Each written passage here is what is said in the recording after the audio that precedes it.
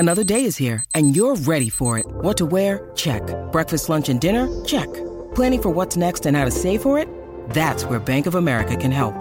For your financial to-dos, Bank of America has experts ready to help get you closer to your goals. Get started at one of our local financial centers or 24/7 in our mobile banking app. Find a location near you at bankofamerica.com/talktous. What would you like the power to do? Mobile banking requires downloading the app and is only available for select devices. Message and data rates may apply. Bank of America N.A., member FDIC. This episode is brought to you by Shopify. Whether you're selling a little or a lot, Shopify helps you do your thing, however you cha-ching. From the launch your online shop stage, all the way to the we just hit 1 million orders stage. No matter what stage you're in, Shopify's there to help you grow. Sign up for a $1 per month trial period at shopify.com/special offer, all lowercase. That's shopify.com/special offer.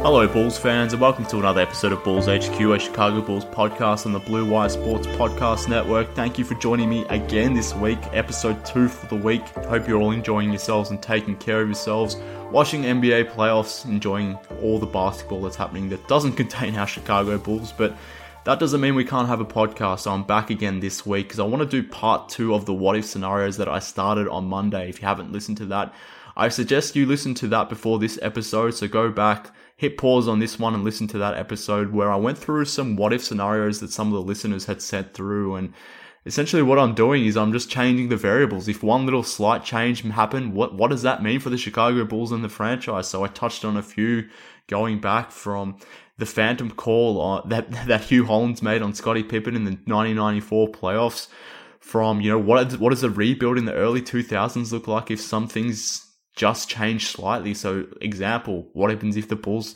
had landed Tracy McGrady? What happens if the Bulls never traded Elton Brand? And I finished up on Derrick Rose and, what if he just stayed healthy? So that's where we left it off. So may as well continue on from part 1 now. So if you haven't listened to it, go and do it. But let's continue on with part 2 today. And I've got a lot to actually get through, so I probably have to go a little bit quicker than I did on part 1. So let's zip through these ones as fast as we can. I still want to get into some detail with them, but this next one, continuing on from a similar time period, so we're going back to about 2014 here.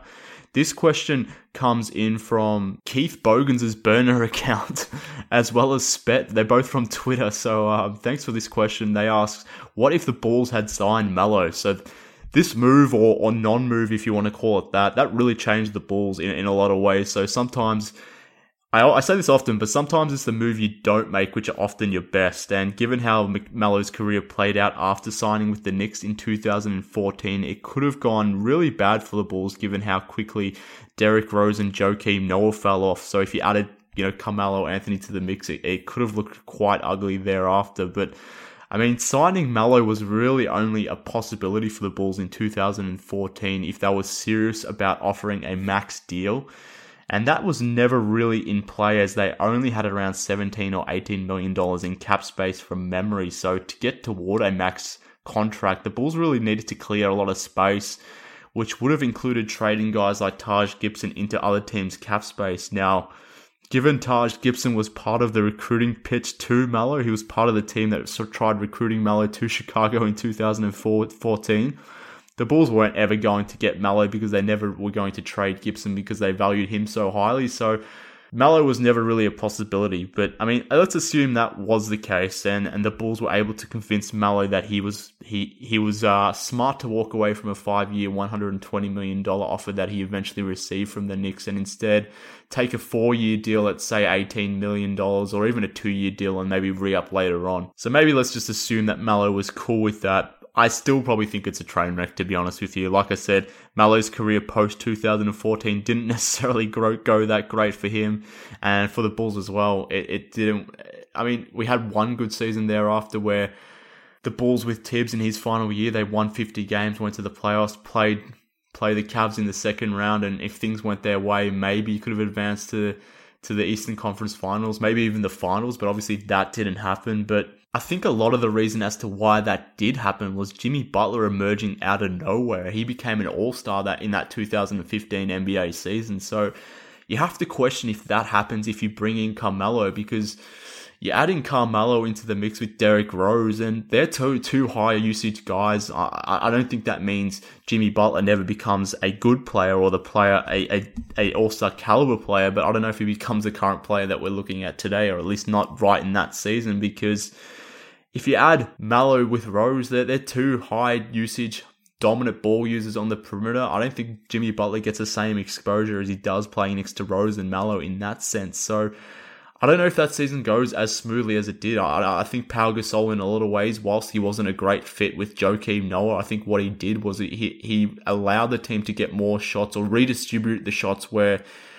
all the team shots wouldn't have come on the perimeter as it would have with a team, let's say, of Derrick Rose, Jimmy Butler, and Carmelo Anthony. That team is taking a lot of shots from the perimeter, whereas a team with Rose, Jimmy Butler, and Pau Gasol, it's more of an even distribution. The shot profiles of that team is coming from different locations. So I think the balance probably made a lot more sense, even though Pau wasn't the best fit himself. So, I mean, the Bulls ended up signing Gasol. It wasn't the perfect fit, but I think that made a lot more sense unless Melo was prepared to play power forward and take more shots inside the paint, which probably doesn't happen because Melo never really wanted to be a power forward, and knowing Tom Thibodeau, he never really played small either, so I don't think there's a situation where he would have gone small with Melo at power forward, so that probably never happens to that extent. So if the Bulls do sign Melo, I don't think they're a better team than the one that we saw with Pau Gasol, and I don't think they end up necessarily having any chance of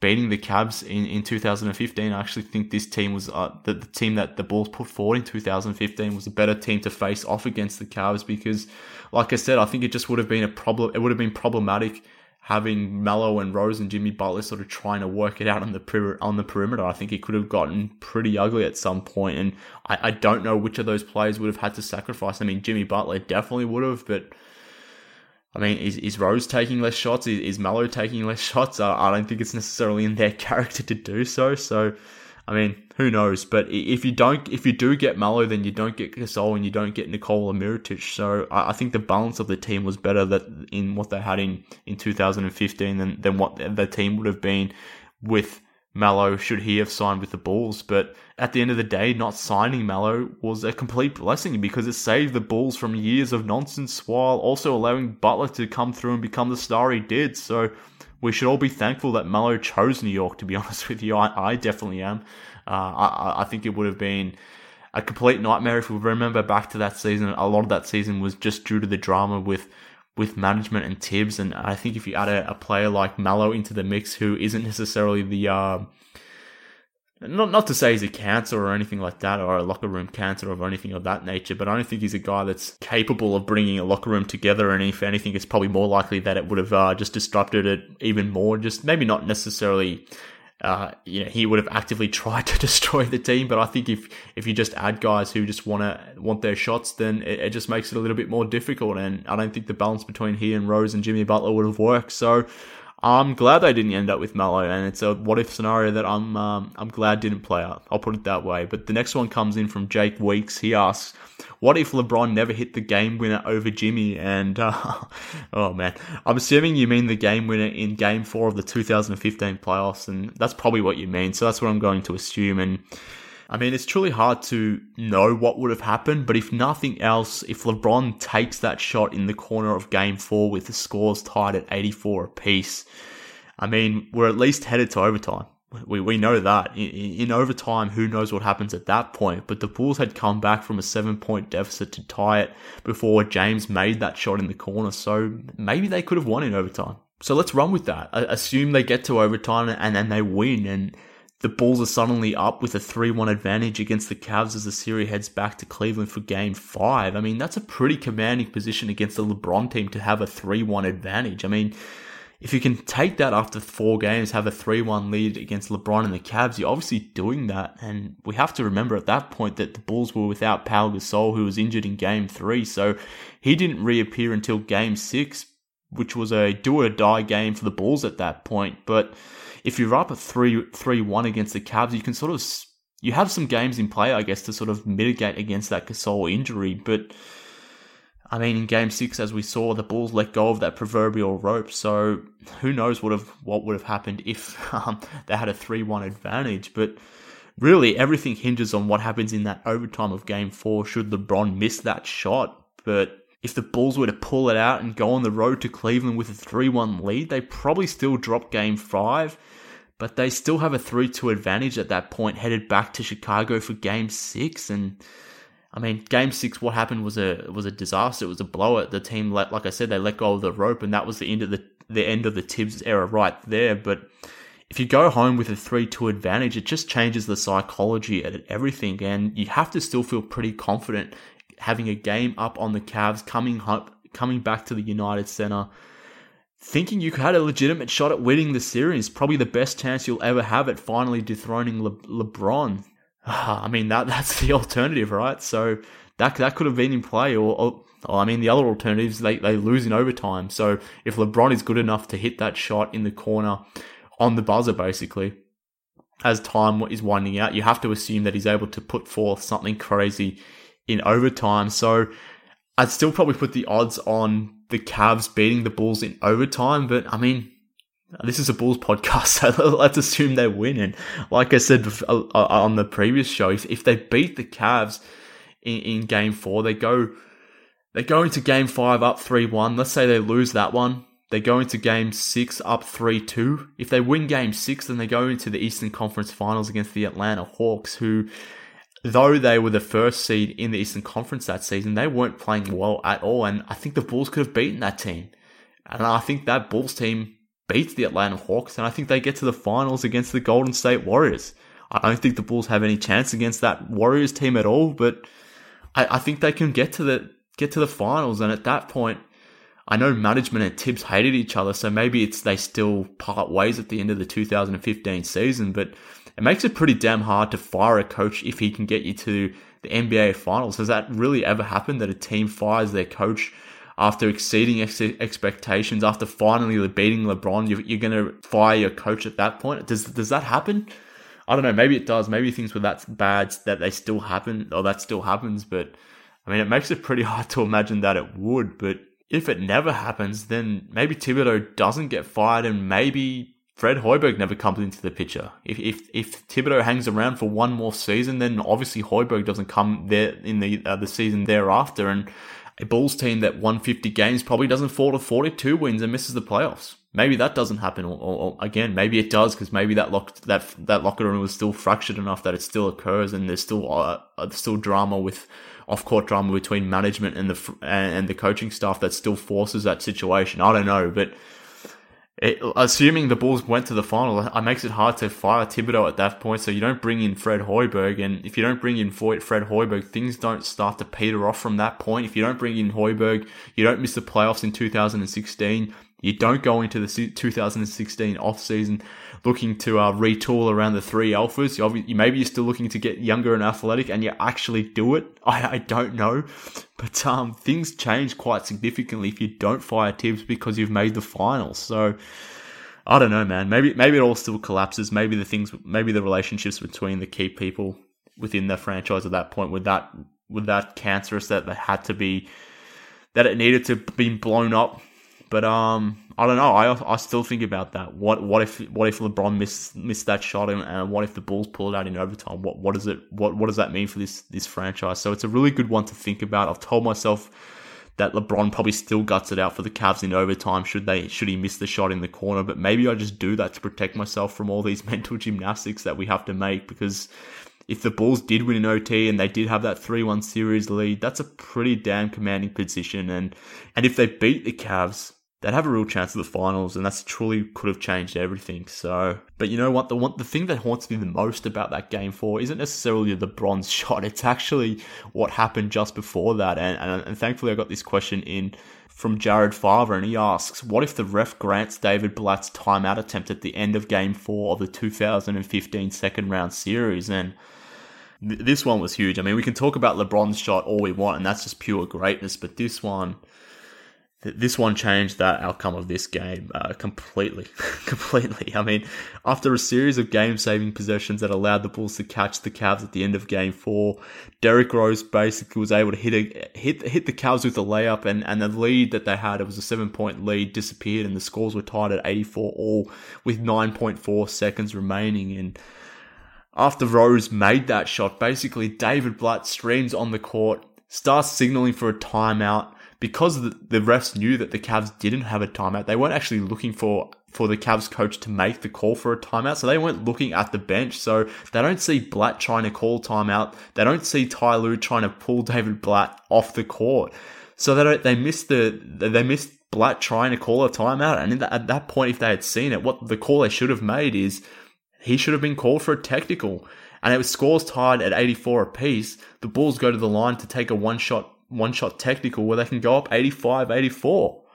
Not to mention that they get the ball back with 9.4 seconds left. Oh man, so they could have legitimately taken the lead at that point with the ball in hand. You would assume at that point that the Cavs probably foul the Bulls, so the Bulls probably go to the line again. And again, like I said before, this is a Bulls podcast, so I'm going to assume they go to the line. They go to the line to shoot 2 free throws. They make them both. The Bulls could have been up 87-84 at that point, with the ball going back to the Cavs with the last possession of the game. Now, of course, the Cavs could probably make a 3 at that point if LeBron was able to make that crazy corner shot and J.R. Smith was cooking in that fourth quarter as well. It's definitely possible that they hit a 3 on the last possession, but if they do, then the final of that game concludes at 87-all, and then you go into overtime. And like I said before, in overtime, maybe the Bulls pull it out. So your worst case scenario at that point is the Bulls go to an overtime period, but your best case scenario is exactly what I just spoke about before, where they go into Game 5 in Cleveland with a 3-1 advantage. So, man, this one hurts more than LeBron's shot, to be honest with you, because that one was clear as day. There's nothing you can stop. You can try stopping a LeBron shot, and Jimmy Butler was all over LeBron, but that was just pure greatness. I mean, that was just an amazing shot by LeBron. There's not much more you can do in that scenario than what the Bulls tried. But in this situation, with David Blatt trying to call a timeout and the refs missing that one just hurts, man. That one truly hurts. So it might be a stretch to say the refs cost the Bulls in that moment. Sure, the series is still tied 2 apiece, so the Bulls still theoretically had a chance at winning that series. They still had 3 games to do it, but against the LeBron team, where you don't have home court advantage and you have to win 2 of the next 3 games, it was all but over at that point. But had the refs just made that call or just been looking at David Blatt to see that he was trying to call a trying to call a timeout, that would have been a technical foul. That would have been a Bulls ball. They would have gone to the free throw line for the lead. I'm assuming they make that shot. They go up at least 85-84. They get the ball back. I mean, that should have been a Bulls win based on that one pure play that they missed on David Blatt. And I think it's realistic to think that they should have had a 3-1 advantage at that point. But yeah, like I said, obviously it never happens. And that one sucks. So thank you for sending that one in, Jared. I appreciated going over that memory. The next one comes in from Matt Gentile. He asks, what if the Bulls never traded up for Doug McDermott? How much would it have changed the team's outlook from 2015 to the present? Now, I don't know if you guys will agree with me, and this might be a hot take, but I think this singular moment, the 2014 draft, where the Bulls traded up to select Doug McDermott, I think this was the beginning of the downfall for this Bulls organization in terms of where we are today. Now, you can probably blame the Rose injuries too, but if we're thinking about things that we could actually control or management could actually control, obviously eliminating injuries from that, I think this move here to trade up was the one that forced everything to play out the way it did from thereafter. So it's a pretty significant moment in time in Bulls franchise history. So this transaction to the day is the one I constantly rue over and think over.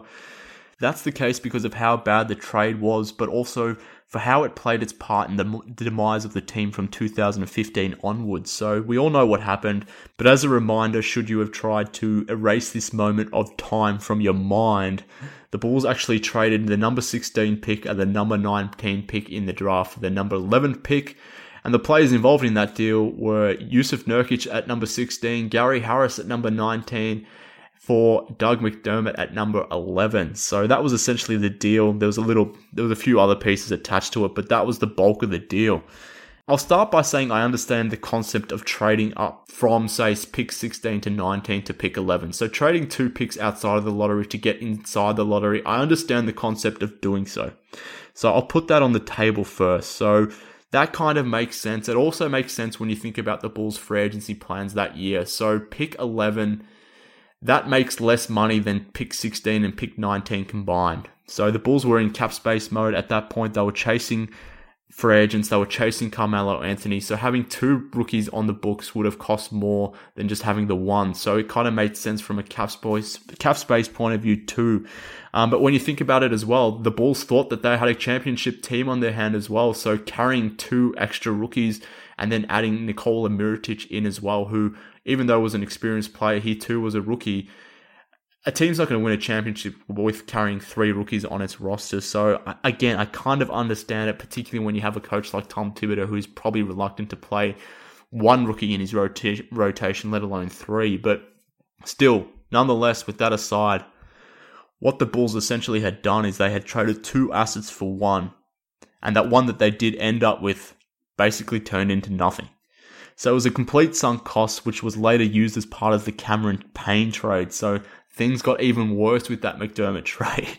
The Bulls dealt McDermott, a bad player, for an even worse one in Cameron Payne, along with Taj Gibson 2 years later down the road. So you have to think if the player that they selected at number 11 wasn't Doug McDermott, but was actually a decent player, then they never make the Cameron Payne trade. They never trade Taj Gibson in that trade. Maybe they get actually something of value for Taj Gibson. But more importantly than that, the most disappointing part of this trade, beyond trading 2 picks for 1, was the fact that the players that they gave up on were actually quite capable players. So Jusuf Nurkic and Gary Harris, they've gone on to become very good 2-way players in the league right now.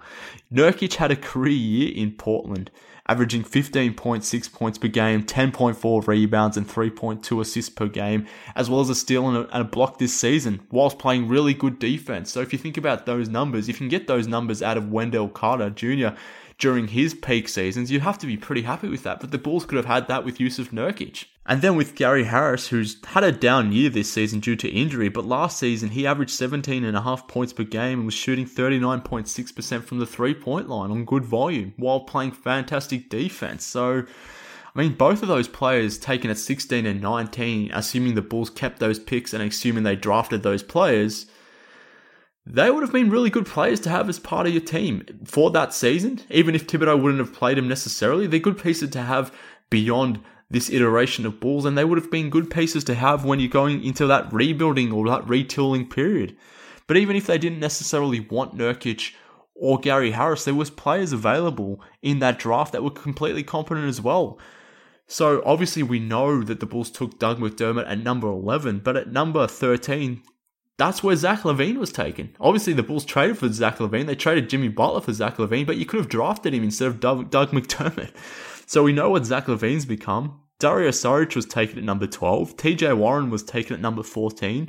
Rodney Hood and Clint Capella were taken at 23 and 27. So if you don't like Gary Harris at 19, you could have had one of those guys.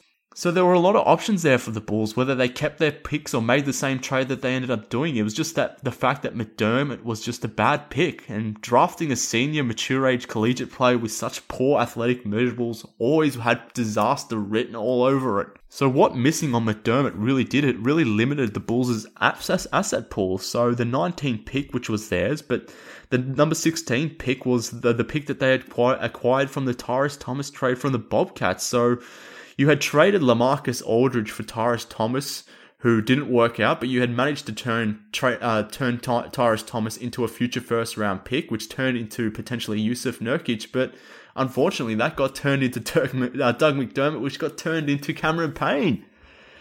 So it never really worked out for the Bulls at all. So the remnants of that Eddie Curry trade in 2005 really got dwindled down pretty quickly. Well, not necessarily quickly, but over a 10-year period, what perceived to be a great trade at the time, because it was, those assets were never really maximized and they never really became anything, which is, again, very, very disappointing. But what makes it even more disappointing is the fact that as the Bulls transitioned away from Derrick Rose and Joakim Noah, having Nurkic and Harris instead of McDermott to pair with Butler and Mirotic, suddenly you have a legitimate building block for the next phase of the franchise or the next phase of your retooling. So, I mean, in 2016, there's a situation where you potentially could have had Jimmy Butler at 26 years of age, Mirotic who was 24, and Nurkic and Harris who were only 21. That's a young and an athletic group.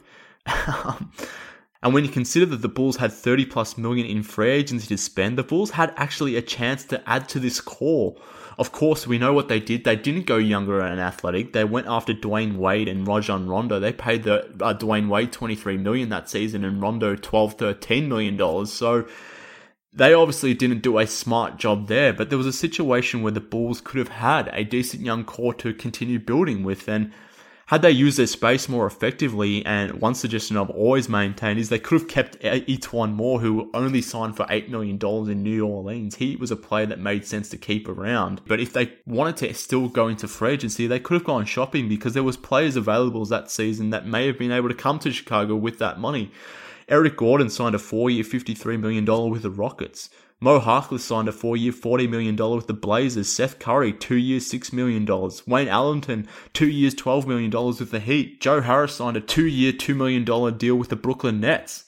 I mean, they're not star players, but they're players that you could have added to the core that could have reasonably contributed and become actual valued members of the team that fit a modern style of basketball, who are young and athletic, but instead they went with Rondo and Wade. So, I mean, this is frustrating. This is where things really started going downhill for the Bulls, but some combination of those players that I mentioned before is feasible. I know some people will dispute that fact and they'll say that, you know, those players didn't want to necessarily come to Chicago, but why wouldn't they want to do that? I mean, why wouldn't they want to come to play for a big market team like the Bulls, still own the similar type money? Why wouldn't they want to do that in Chicago? For argument's sake, let's say the Bulls added in Eric Gordon, Mo Harkless, and Seth Curry.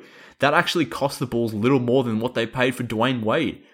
Mo Harkless, Seth Curry, and Eric Gordon, that their contracts that they signed for in 2016 totaled up to $26.5 million in 2016 just for that year, whereas the Bulls paid $23.5 million for Dwayne Wade. Maybe they would have had to pay a little bit extra to sway those guys out of the teams that they eventually ended up with, but there's still enough room to do so whilst having more left over. So we're talking about the potential of having a roster of Jimmy Butler, Nikola Mirotic, Gary Harris, Jusuf Nurkic, maybe E'Twaun Moore, Mo Harkless, Seth Curry, along with Taj Gibson, Robin Lopez, and Bobby Portis, even Tony Snell too. I mean, that's a pretty good young team. And then we have to remember as well that the Bulls traded Cameron Bairstow for Spencer Dinwiddie only weeks before free agency. And we know how that turned out.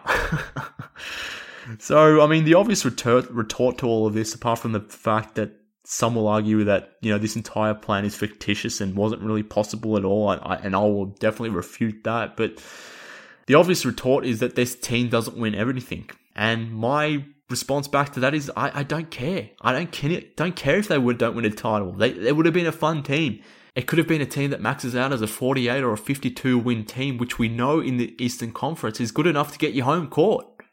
Yeah, it doesn't win you a title, but with Jimmy Butler and that core that I mentioned before, it could have been a fun team. So, but obviously we didn't give it a chance. The Bulls, that they elected for the rebuild, and obviously they did that in 2017. But I think in large part what happened in 2014 draft essentially led the Bulls down the path they went. So Matt, when you asked me what this McDermott trade meant, along with what the Bulls did in 2016 offseason with Rondo at Wade, it played a significant part in the Bulls being limited in assets and heading down the path of rebuilding. So that's the situation. They opted for Wade and Rondo. They gave up a season of Jimmy Butler's prime. They tried to make one more play out of it. They opted for that rather than investing in Jimmy Butler and going for a team that potentially could have won 48, 52 wins, something in that vicinity, building a smart team around Jimmy Butler. They decided against that, and ultimately that cost them, and that's why we're in the rebuilding period now, and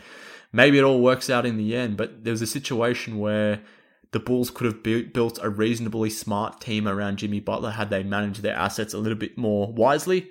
Obviously, we know how it all played out, but I would have had a lot of fun rooting for a team based around Butler, Mirotic, Nurkic and Harrison and a host of other support pieces. I think that could have been a really good team. I think they could have been a 4 or 5 seed in the East, but it's not to be. And a lot of that, I think, has to be blamed on that McDermott trade. So, yeah, that's my take on that one. So I got in questions from Luke Matthew, Vincent Wong, and Chef Dambu, and their questions sort of basically touched on all those points that I mentioned. One of them asked about, how good would have a Gary Harris, Jusuf Nurkic, and Jimmy Butler core been? Luke asked if management had stayed true to their word and got younger and athletic in 2016, what could have that looked like? And Vincent asked if the Bulls had retooled around Jimmy Butler with Etuan Moore and Mirotic shooters and even drafted Jarrett Allen, what does that look like? And I think I touched on it there. I think it would have been a pretty damn fun period of Bulls basketball, and we could have still been watching that right now. So that was only 3 years ago, I guess, 3-4 years ago, when the Bulls sort of changed everything in 2016. So we could have still been watching Gary Harris, Jusuf Nurkic, Jimmy Butler, and Nikola Mirotic, and whatever else was added to that core right now. But instead, we've had to suffer through a couple of rebuilding years. But like I said, hopefully there's better days ahead. But before we move on to the next question, let me tell you about this week's sponsor, which is Harry's. Blue Wire is teaming up with Harry's to make sure our listeners are shaving comfortably. Go to harrys.com/Blue Wire to save $10 on a value trial set, which includes a 5-blade razor with lubricating strip and a trimmer blade, a rich lathering shave gel, and a travel blade cover. You get all of that for just $3 shipped right to your door. Enough with the cheap razors. It's totally worth trying Harry's.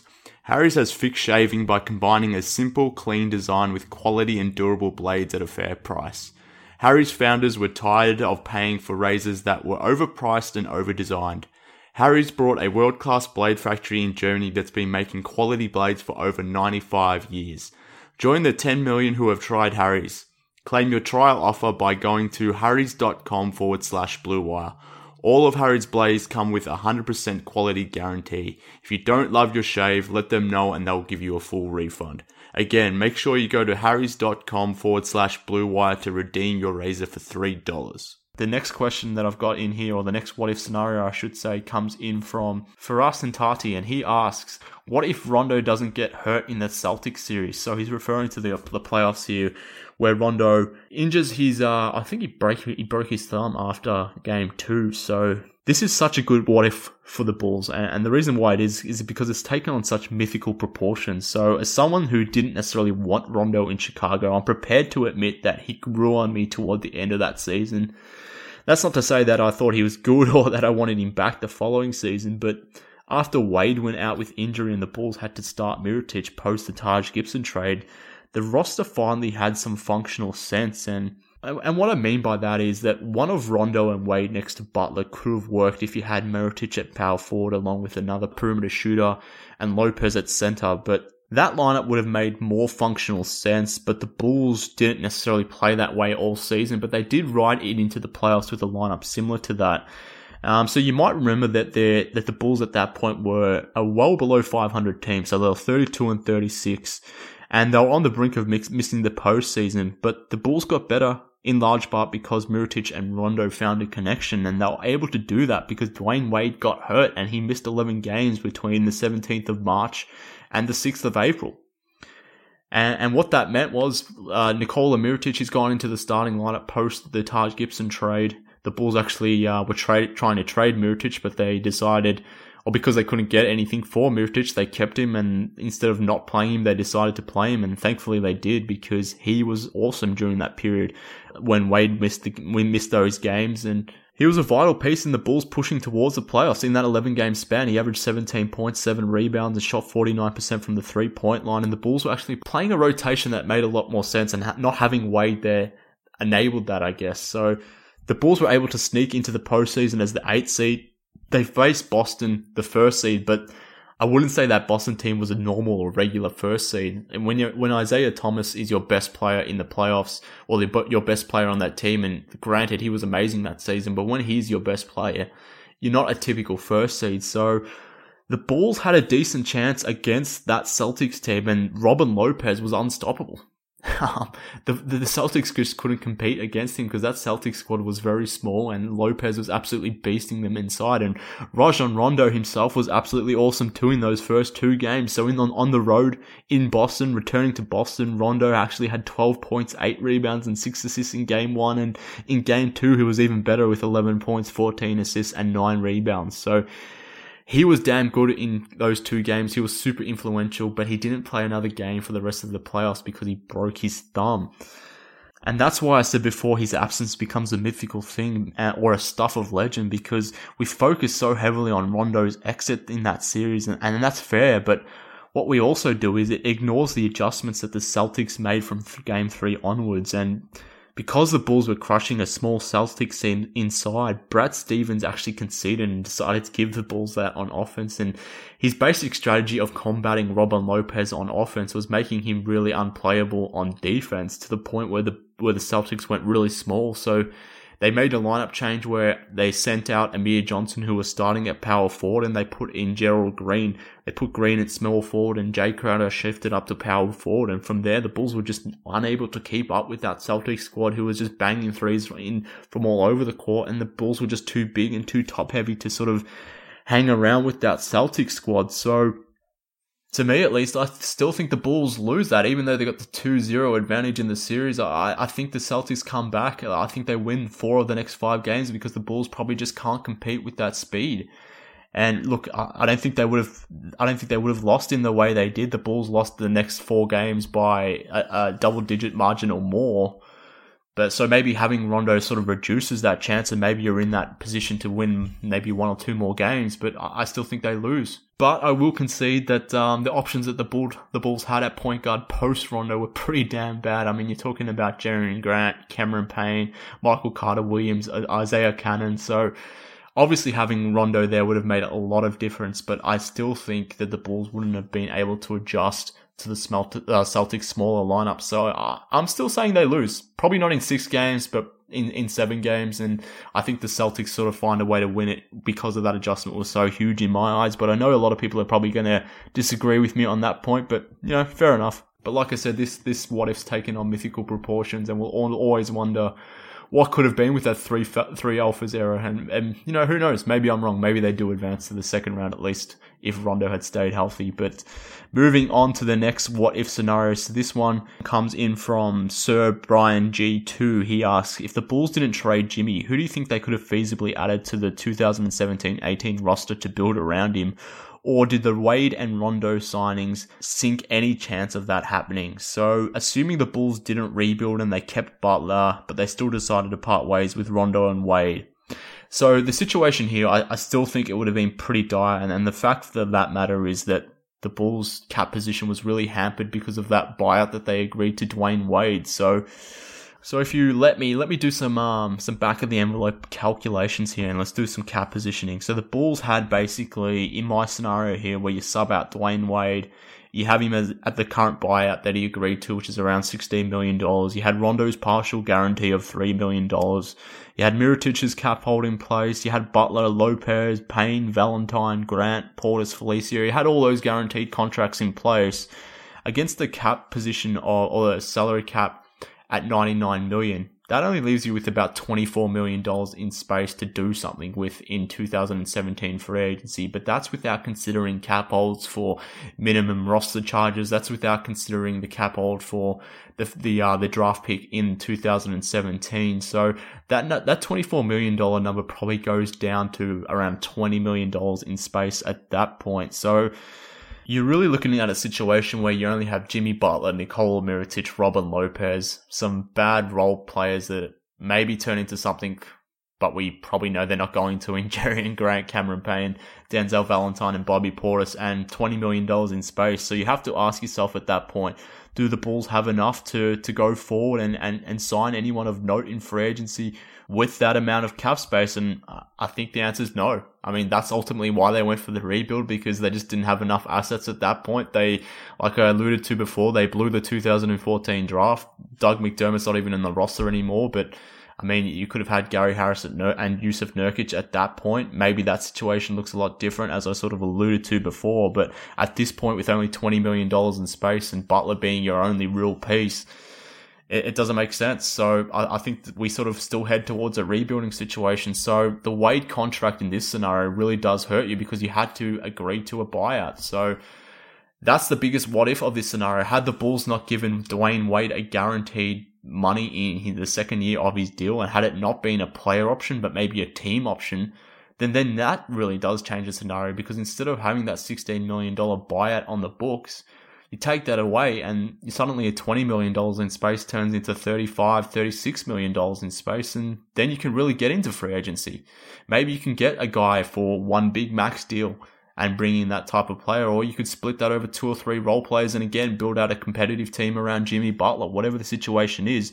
Obviously having $36 million in space is a lot better than $20 million in space. So I mean, that Wade contract really hurt the Bulls, and the fact that it was a player option, not a team option. So that's what really hurt the Bulls. The fact that they gave a then 34-year-old Dwayne Wade so much money in year 1, but guaranteed his contract in year 2, which is effectively what you're doing when you give someone that old the ability to go into the final year of his deal and make $24 million. You're basically making that a guaranteed deal. There's no way Dwayne Wade was not opting into that money. So yeah, that screwed the Bulls, unfortunately, there. So there wasn't really much of a solution post that situation. $20 million in space with Wade's buyout on the books, that there was nothing really you could do about it, unfortunately. So I understand why the Bulls went into the rebuild, and I sort of supported it at the time because of all the errors they had made beforehand. I didn't want to trade Jimmy Butler. I didn't think he was a player that you didn't want to build around or build with. I think he was more than capable than being your franchise guy, but unfortunately, because the Bulls had just sort of cashed out all their assets, they didn't really have much of an avenue. So all the poor work that they had done beforehand sort of crippled that era, and unfortunately, we know what happened thereafter. So that's that one. Continuing with the next what-if scenario and continuing down the line of bad Bulls decisions. This one comes in from Jacob Kreisman, and he asks, what if the Bulls never waived Spencer Dinwiddie? So I know this one's definitely going to piss off a segment of the fan base, because it still does today, and you know what? I don't care. This was an obvious miss by the Bulls, and people like to point out that Dinwiddie isn't the player that he currently is with the Nets while he was in Chicago, and while obviously he wasn't that player, but that doesn't mean people didn't see potential in him at the time. I vividly remember actually that when the Bulls dealt Bairstow for Dinwiddie, there were people that were lauding the move because they saw the potential in the player Dinwiddie could be. Maybe he couldn't be, they didn't see this type of potential, but they saw a player that could at least be a guy that could come off the bench and do some stuff for the Bulls. So it was a good trade at the time, and the management actually got lauded for that because it was a good deal. Anytime you can turn Cameron Bairstow into Spencer Dinwiddie, you do it, because he's a big guard who could play both positions and showed signs of being a decent shooter in college before he got injured. So it was worth the time to play the guy and give him a shot. But of course, as we know, the Bulls preferred Michael Carter-Williams. They made the trade for him. They traded Tony Snell for him.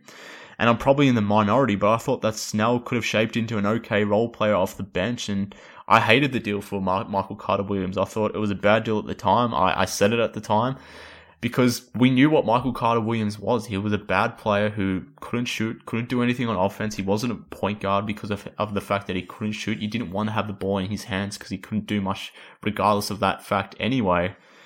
So I would have preferred just basically giving the shot to Snell and seeing if he could finally develop into that 3-and-D option. I know he pissed off a lot of the fans, but I still believed in Tony Snell. But in essence, what they did was they traded Snell for Michael Carter-Williams, and because they thought Michael Carter-Williams could be one of their point guards of the future, they waived Spencer Dinwiddie. So in essence, what they did is they traded Tony Snell and Spencer Dinwiddie for Michael Carter-Williams, and that was just dumb. It was dumb because we knew Michael Carter-Williams sucked. And basically to replace the Tony Snell role, they signed RJ Hunter, but RJ Hunter didn't work either. So it was just a terrible trade, and I said as much at the time. And what it's really done is it's enabled the point guard carousel to continue over time. Jerian Grant wasn't ever going to amount to anything. Cameron Payne definitely wasn't. Isaiah Cannon was definitely not a long-term player at all. Michael Carter-Williams, like I said, he sucked. We already knew that before he came here. Chris Dunn had a good first year in Chicago, but he looks like he's out the door now. But I mean, how much does that outlook of the point guard position change if you know you've still got Spencer Dinwiddie in the mix, and maybe he's not the same player that he currently is with the Nets, but I still feel he could have been a confident backup for Chicago. When if you know Chris Dunn isn't the option, then at least you have to feel comfortable in knowing that Dinwiddie, whilst he may not be your long-term solution, he could just sort of plug and play in there for a little bit until you do find that long-term solution, particularly if you don't get that in the draft this year. If the Bulls miss out on Ja Morant and they don't really get much happening in free agency, then Spencer Dinwiddie wouldn't have been a bad backup option, I guess, at least for a stopgap solution. But yeah, unfortunately, the Bulls point guard situation rolls around and we keep looking and we keep trying to find a better solution there. But something else to consider is the ramifications that the Carter Williams trade had on the rest of the roster. They trade for Michael Carter Williams. Obviously, they find out pretty quickly that he's not much good. So then they go to the trade deadline looking for another point guard, and that's when they traded for Cameron Payne. So that's when the Payne trade happens. You trade out Taj Gibson-McDermott and a second-round pick for Cameron Payne, but maybe that doesn't need to happen if you play Spencer Dinwiddie, if you're confident in Dinwiddie over Carter Williams, because you've got a player in Dinwiddie that you can sort of invest time in. Maybe you don't need to make the Payne trade. And why that's critical is the Bulls gave up a second-round pick in that trade. Not only did they give up the best player in that deal, which is Taj Gibson, but they gave up a second-round pick, which ended up being a pretty damn good second-round pick considering the team went for the rebuild. And that second-round pick eventually made its way to the New York Knicks, who in the second round, they ended up drafting Mitchell Robinson, who had a damn good rookie season this season. So the flow-on effect of that Michael Carter Williams deal, you could argue, led to the Cameron Payne trade, which led to a host of other bad decisions. So that's the problem with the Bulls. They put their foot forward with one good move, but then they take two steps back. The deal to get Spencer Dinwiddie in was a good one, but then they sort of undo that and make two bad moves thereafter. The one being the Michael Carter Williams deal, the next being the Cameron Payne trade. And though they don't necessarily need to happen if you are confident in what you have in Spencer Dinwiddie, and if you see that you have an actual decent player in Dinwiddie. I know some fans will like to pretend that they didn't know that, and we didn't know that at the time, but I call bullshit on that. I thought Spencer Dinwiddie was going to be at least a decent backup. A lot of people thought the same. So to those fans that are sitting there and saying, who knew that Spencer Dinwiddie could turn into a decent player? A lot of people did, and management should have known that, and the Bulls team should have known that, because he was actually good for the team in Summer League, and he was right under their nose, but unfortunately the Nets got him for nothing. So yeah, hopefully that answers your question, Jacob. That one still bothers me to this day. I like the McDermott trade, but yeah, that was an interesting what if. But look, I'll probably pause here, and look, I didn't think I was going to do this, but I only thought I'd do 2 shows. But I might actually hit pause on this show, and I might have to come back for a part 3 for these what ifs, and because I've still got a few more, and I could easily say I could just skip it and bag them for another time and not necessarily come back to them. But you guys took the time to write them in, so I should take the time to record it. And rather than making this a super long podcast, what I'll do is I'll come back for another episode and I'll answer the remaining what ifs that I do have, which are more related to the current day Bulls in terms of what we're seeing going around in the rebuild at the moment. So let's hit pause for now. I'll come back later in the week. Be on the lookout for part 3. I've just called an audible. We're going to do a 3rd show. So be on the lookout for that later in this week. You'll find that in all the usual spots. As always, follow Bulls HQ on Twitter at Bulls HQ Pod, and follow me too while you're at it at MK Hoops. And while you're doing that too, follow Blue Wire on Twitter as well at Blue Wire Pod. So check it all out. And as I said, I'll be back later in this week for part 3 of the what if scenarios. So looking forward to it. Speak again then, Bulls fans.